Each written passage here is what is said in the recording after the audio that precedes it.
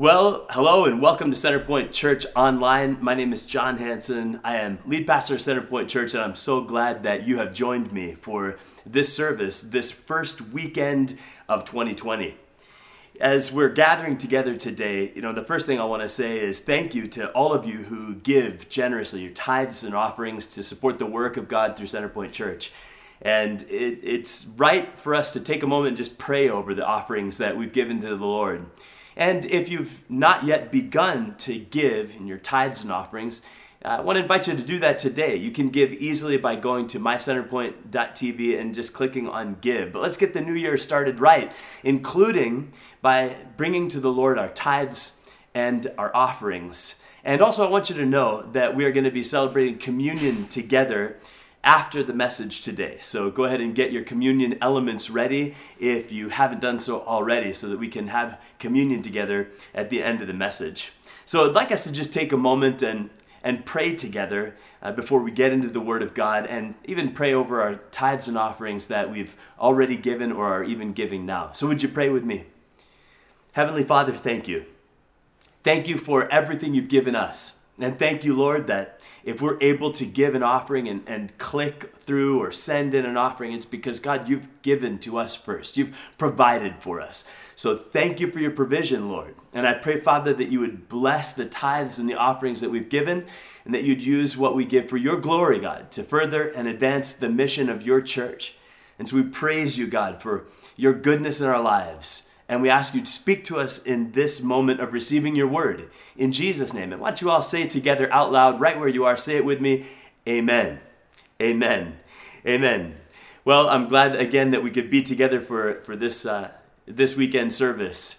And the other day I was in my kitchen putting some dishes away, and my daughter was there, and she just asked me a silly little question. She said, "Hey, Dad, do you believe that there's life outside of planet Earth? Do you believe there's alien life or life out there somewhere?" And I said, "Well, probably not in the sense that you're asking me." I said, "Yeah, there's probably life out there in the form of maybe a bacteria or some kind of a microscopic organism somewhere out in space or on one of the other planets. That's a possibility." But she said, no, that's not what I mean. Do you believe there's intelligent life out there, like aliens?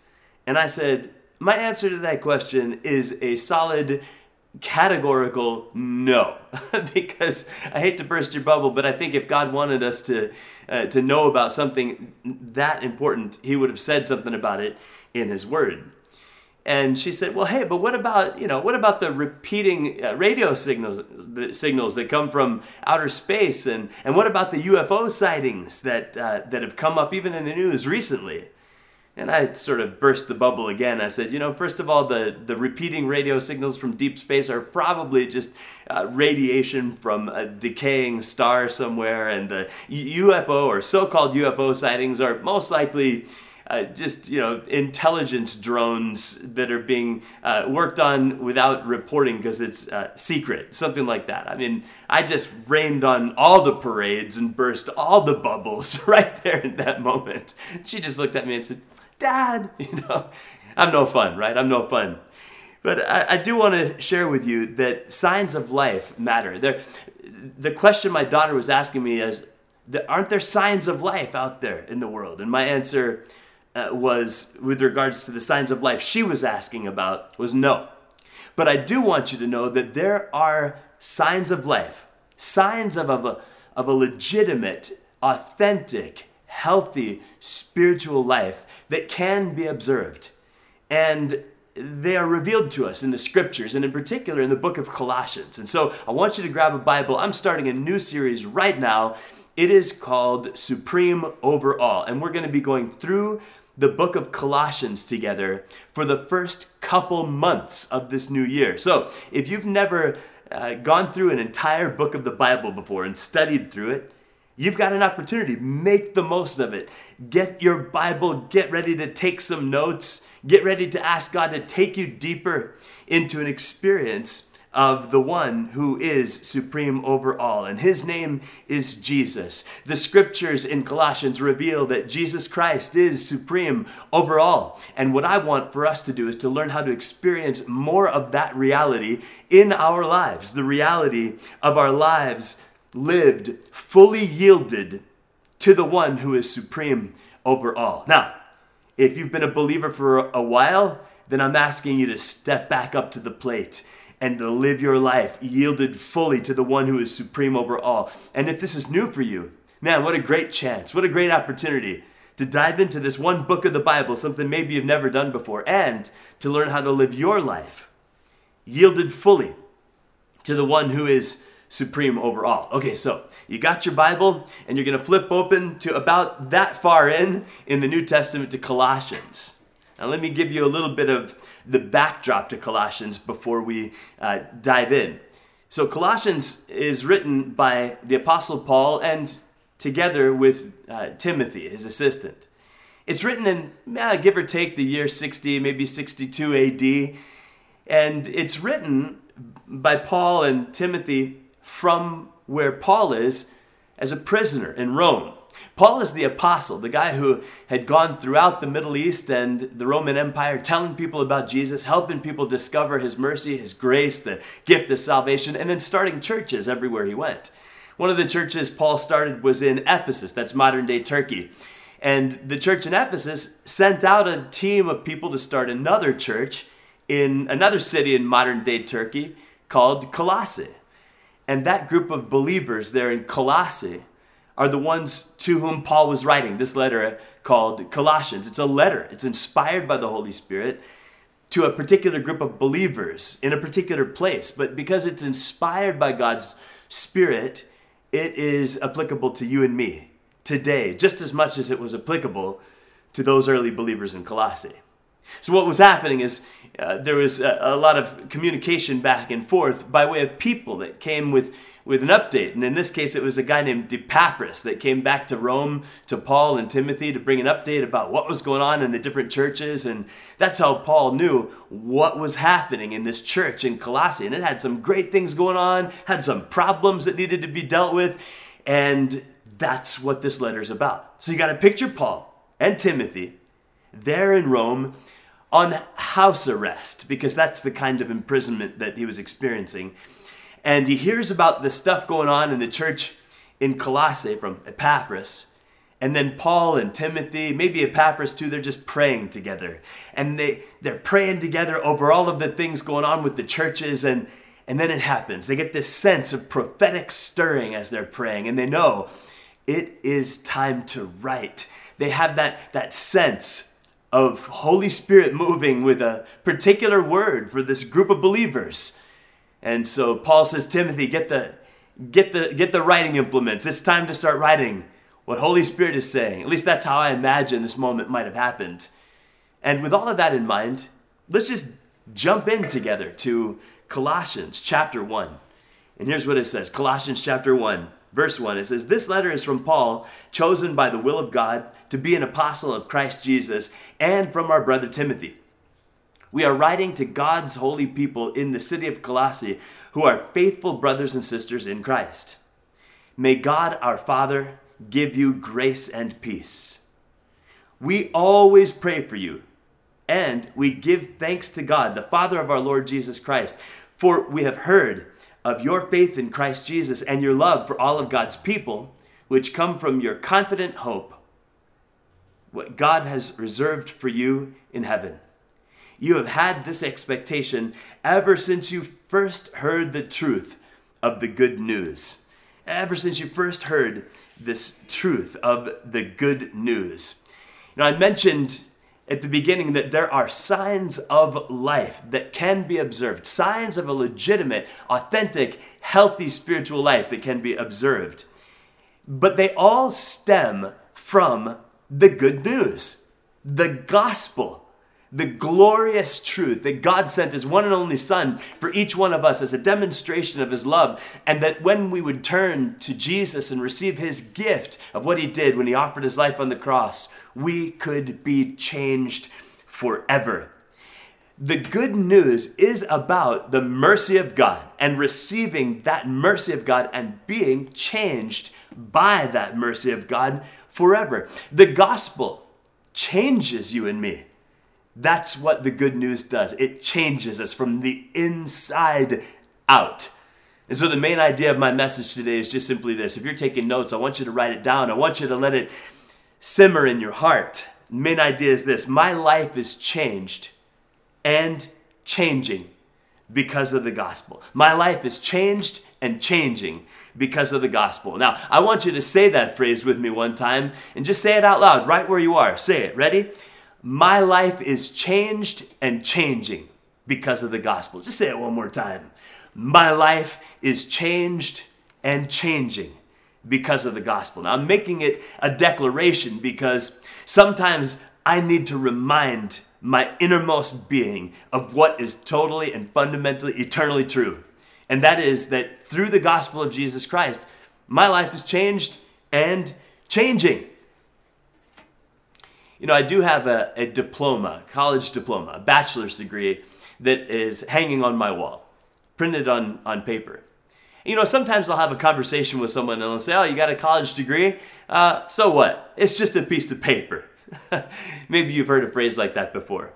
But when I hear that phrase, it's just a piece of paper, I think to myself, oh, no. It's way more than that. Yes, the diploma is printed on a piece of paper, but the experience of the college degree, whoa, way more than a piece of paper.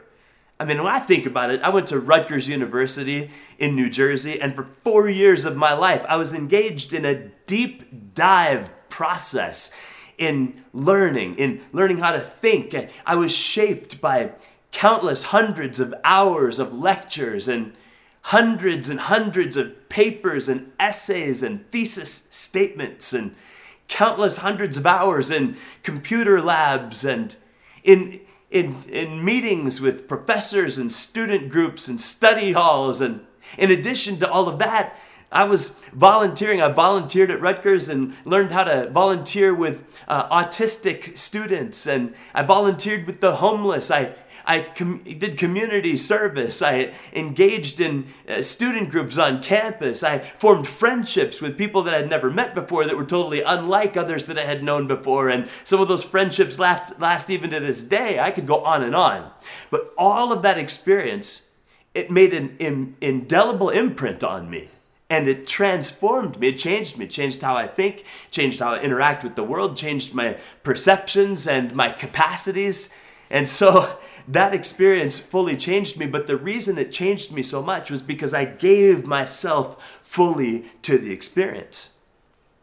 I want you to know this. The gospel is meant to be something that you give yourself fully over to. The good news is meant to be something not that you just hear one time and do a quick check the box agreement to, but that instead the gospel, the good news of Jesus Christ is something that you give yourself fully to, that you yield yourself fully to the one who is supreme over all and his good news, and it changes you to the degree that you would give yourself over to a life yielded to Jesus and his good news. To that degree, you will be transformed. And that is what God wants for each one of us. That we would be able to say, my life is changed and changing because of the gospel.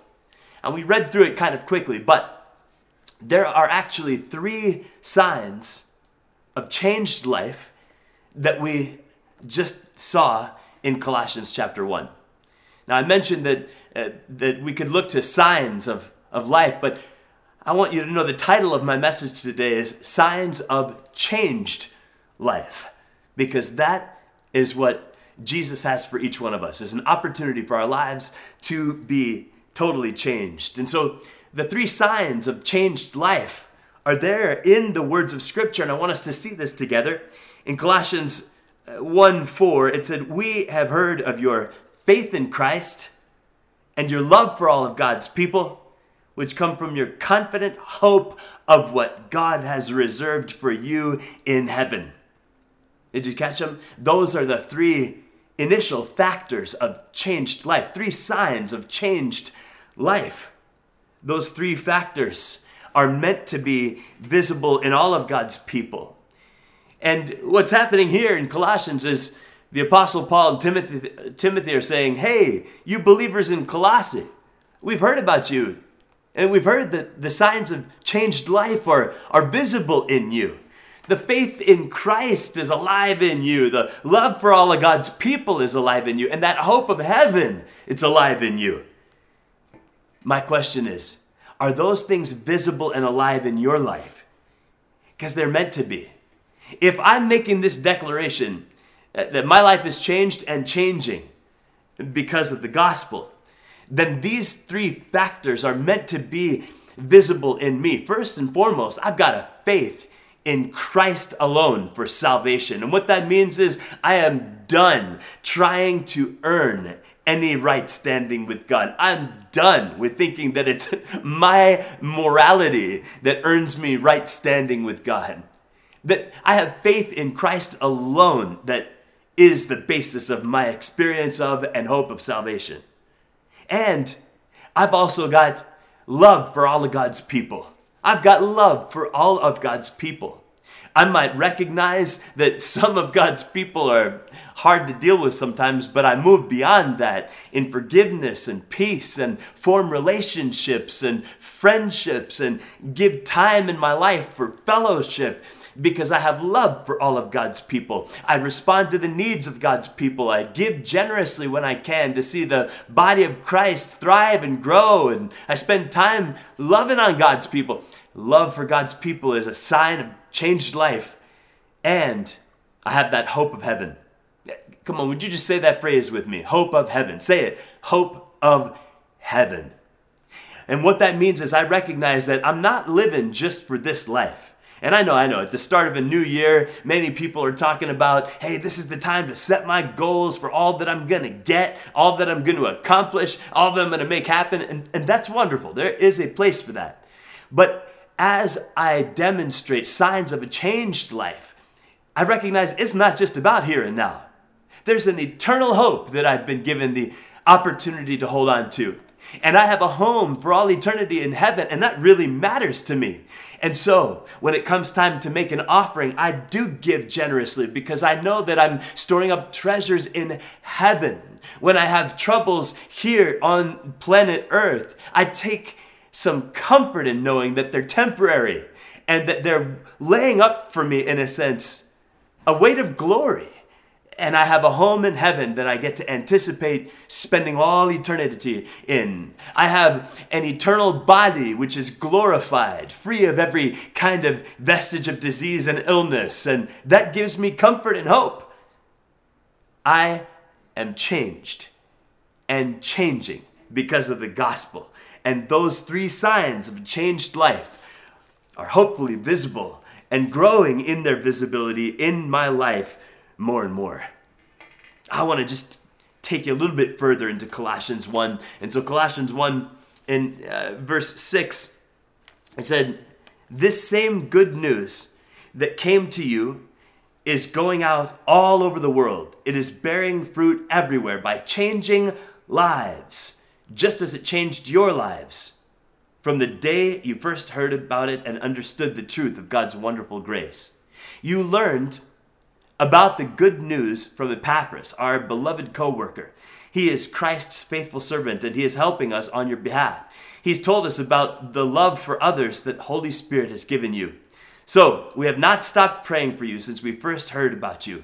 We ask God to give you complete knowledge of his will and to give you spiritual wisdom and understanding. And then the way you live will always honor and please the Lord, and your lives will produce every kind of good fruit. All the while, you'll grow as you learn to know God better and better. You'll grow as you learn to know God better and better. I love the hopeful resolve of those last few words. You'll grow as you learn to know God better and better. I love those words because they evoke a sense of expectation, don't they? You will grow as you learn to know God better and better. There's a sense of expectation. And it's not an expectation that you will have arrived and somehow become perfect. But instead, it evokes a sense of expectation that it's okay that I haven't arrived yet. It evokes a sense of expectation that there's lots of room for me to keep on learning, that there's lots of room for me to keep making improvement, that there's lots of room for me to continue on towards what is better and better. I'm grateful for that sense of expectation for progress that's in those words inspired by Holy Spirit, because it allows me to make this declaration. My life is changed and changing because of the gospel. I've got a resolve inside of me that there's room for me to keep growing, and a Holy Spirit birthed expectation that it can actually happen. I want you to just embrace that today. You're not stuck. You're not going to stay the way you are. You're going to keep growing and keep learning and keep improving and keep making progress, because that is what God has for you by the power of the Holy Spirit. Well, hey, just in case you didn't catch last weekend's message, I want to share with you that I am bringing you this message from my home, from my living room, because I actually was diagnosed with COVID-19 right before Christmas. And I'll tell you what, it's no fun having COVID. Really, I thank God that for the most part, my symptoms have been moderate. I've been dealing with some fatigue and ache and fever and headaches and some nausea, those kind of things. But the worst symptom that I have been enduring is the utter and total loss of taste and smell. I had heard other people talk about it, but now I'm living with the reality of it. And man, it stinks. It stinks to lose your taste and your smell, especially at Christmas time. I mean, what that means is that for me, the nice, wonderful scent of pine from a Christmas tree, nope. The wonderful smell and aroma and taste of cinnamon with the fresh cinnamon rolls that my wife made on Christmas morning, nope, not a bit. Oh, the wonderful taste of ginger from the gingerbread cookies, nope. You know what's tragic for me is I could be drinking gas station coffee in the morning and I wouldn't even know the difference. That is tragic. But you know what's also tragic? What's tragic is for there to be someone who is a believer in Jesus, who's received the gift of salvation, but who isn't growing. It's tragic because it's just out of keeping with what the scripture has revealed. And God's desire is for us to keep on growing, keep on learning, and we get to keep on growing and keep on learning. We get to make that declaration. My life is changed and changing because of the gospel. But there are three particular ways that we are meant to experience that continual progress that God has in mind for us. And I want to draw your attention to those. It's in Colossians 1 verses 9 and 10. This is what it says. It says, "So we have not stopped praying for you since we first heard about you. We ask God to give you complete knowledge of his will and to give you spiritual wisdom and understanding. And then the way you live will always honor and please the Lord." Did you catch it? There's something that God has for each one of us that we are meant to experience. That we are meant to experience complete knowledge of his will, spiritual wisdom, and understanding. These three factors are directly tied to living out the last statement in verse 10. Then the way you live will always honor and please the Lord. Who you are in Christ, if you've put your trust in Jesus, who you are always pleases the Lord. Just simply because you're made in his image. You're a beloved daughter or son of the Most High, redeemed in Christ Jesus, and because of that, who you are always pleases the Lord. But the way you live doesn't always necessarily please the Lord. This is an important distinction to understand, and it's important to embrace this reality. I'll put it like this. As a father, my children are people who are always pleasing to me, no matter what, just simply because they're my kids. They're my sons or my daughter. And so who they are is always pleasing to me. But the way they live may not always be pleasing to me. Anyone who's a parent can relate to this dynamic. But on the other hand, there are also moments when I see the ways that my kids are living and it really pleases me. Like, for example, my son Toby has been working 3 jobs to put himself through college. Shameless plug, please stop by Primos on Cal Oaks sometime and give the kid a tip. But when I see that my own son is working 3 jobs to put himself through college, that's pleasing to me. And I'll never forget the moment when he sent me a text a few months ago of a screenshot of when he paid his own tuition bill at Cal State San Marcos, $3,700 that he paid in full from his own account. And I saw that and I recognized what it meant in terms of countless hours of working 3 different jobs, 4 different jobs really, and saving up that money and paying that bill all on his own. I was so pleased with the way he was living. And in that case, I'm pleased with who he is, but I'm also pleased with the way he was living. Now, I think it's important for you and I to understand that we have an opportunity to live our lives, spiritually speaking, in such a way that it's true. We can say, I'm changed and changing because of the gospel. And that what that would lead to is alignment between who we are and the way we live our lives. This is what God wants for you and me, for there to be alignment between who we are as beloved children of God, redeemed, called by his name, and the way we live our lives.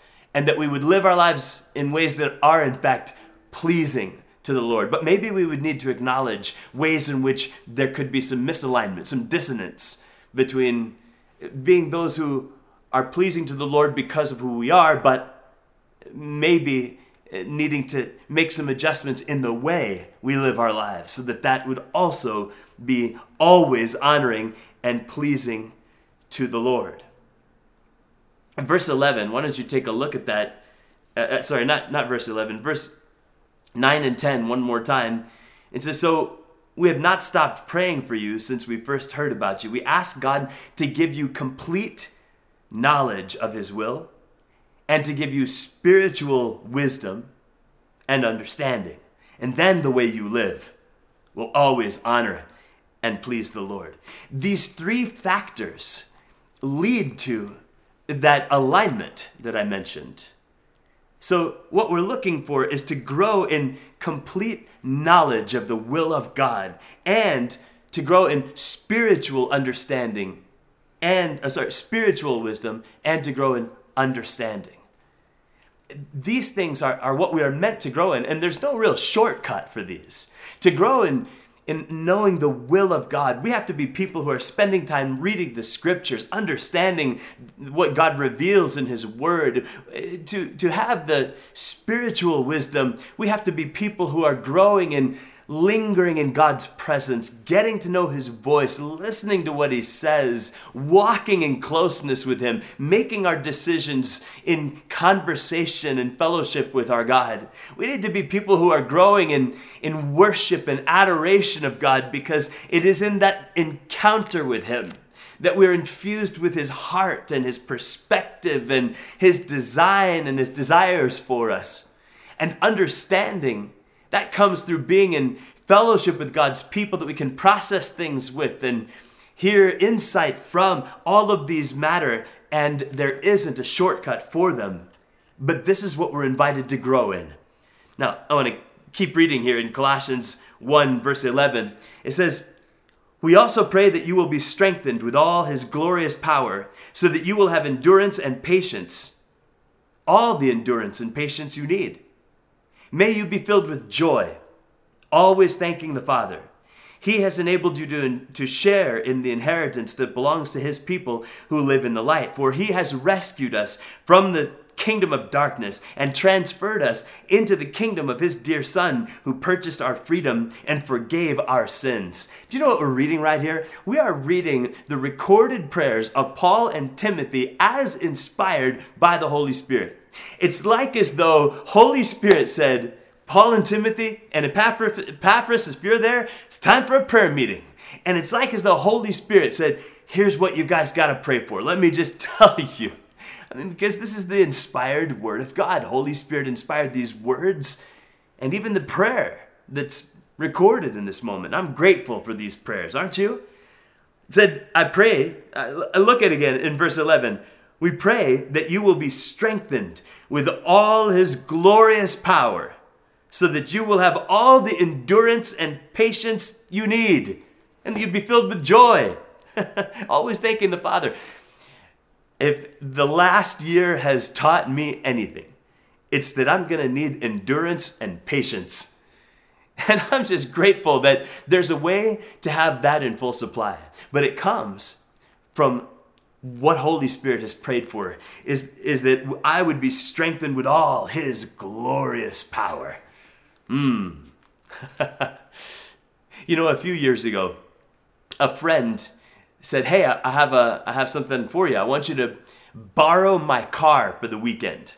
And he let me borrow his car. It's a 911, a Porsche 911. And this is my dream car. I mean, if it were okay for pastors to have a nice car and not be misjudged for it, that would be the one I would have. Oh, and by the way, if I happen to have $100,000 sitting around. I don't, so I'll have to cherish and relish the memory that I'm about to share with you. But anyway, he said, I want you to borrow my Porsche 911 for the weekend. I couldn't believe it. I got to zip all around town in a Porsche 911 all weekend long. It was amazing.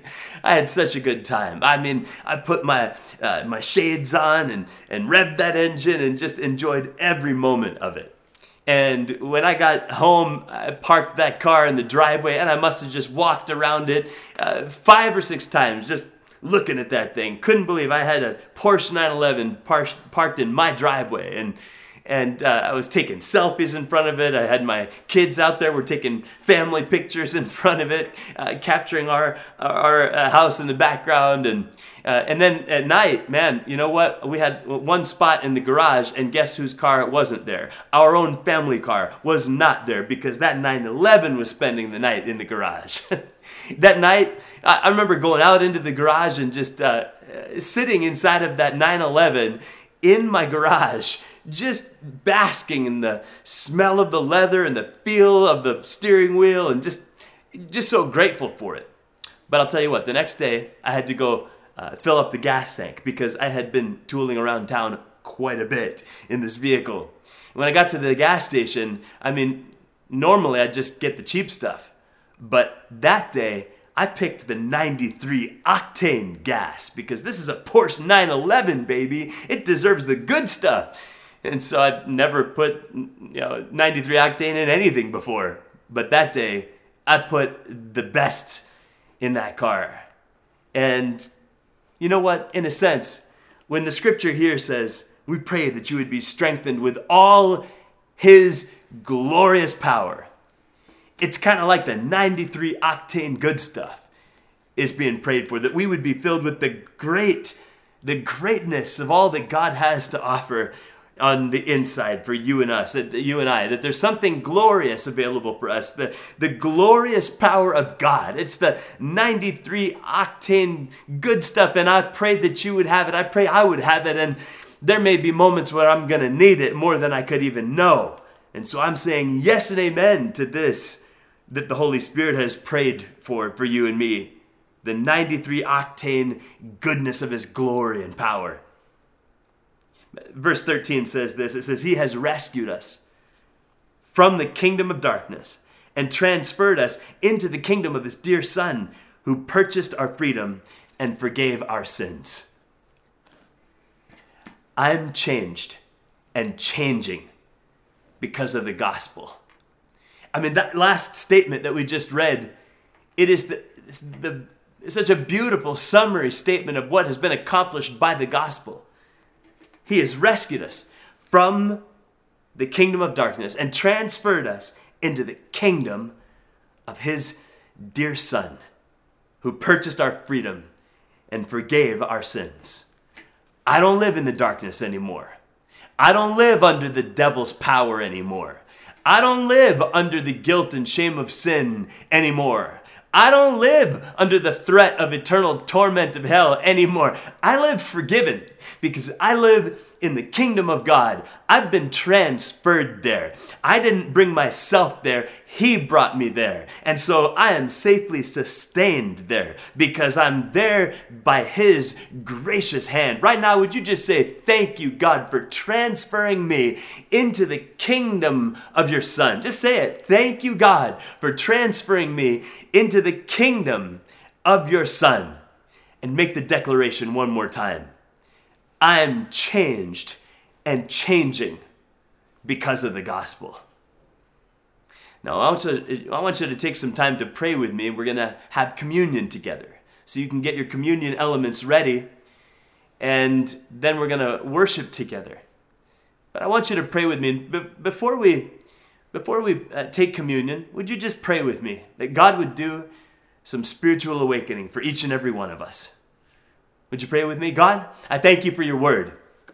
And right now I pray that you would make your word just alive like a fire inside of our hearts. And I pray in particular for somebody right now who just stumbled upon or got the link to this online church service.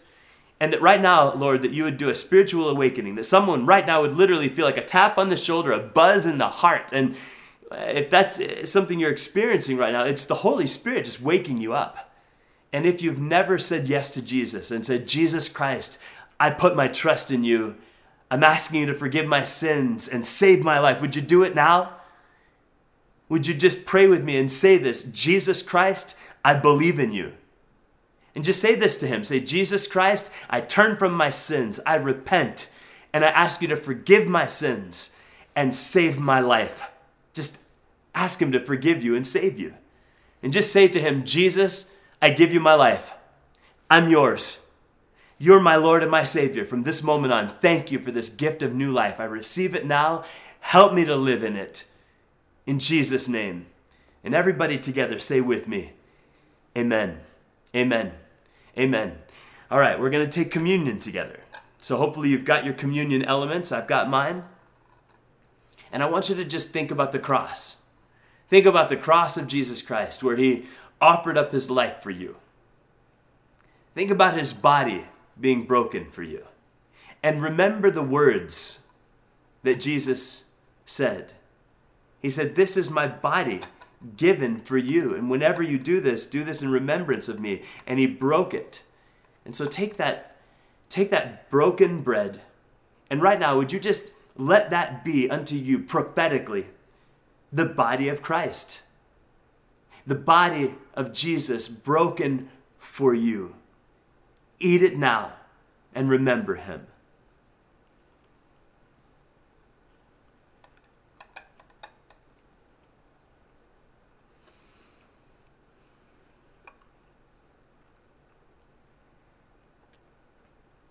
Now I want you to take the cup and remember the cross of Jesus Christ and his nail-pierced hands. The blood that he shed. He shed so that you could be covered by his mercy. The blood that he shed makes it possible for you to be totally and completely forgiven because his body was broken and his blood was shed as a perfect sacrifice in your place.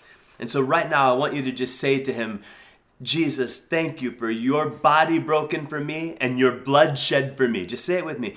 Thank you, Jesus, for your body broken for me and your blood shed for me. Now, before you drink this, would you just think of any bitterness in your heart, any heaviness, any brokenness of spirit or soul that you're carrying around, any disease in your body, any sickness you're battling. And I want you to just see all of that sent to the cross, nailed there with Jesus, paid for by his body broken for you. And I want you to just say, Jesus, I believe that there's healing for me through the cross.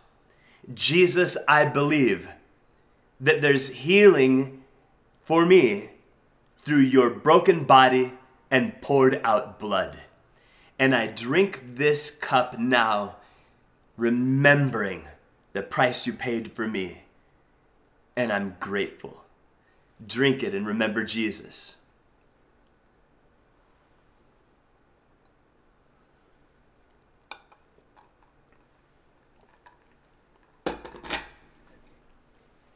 Thank you, Lord, for this moment we've had together, a moment of communion, a moment of being in your presence, a moment of taking in your word.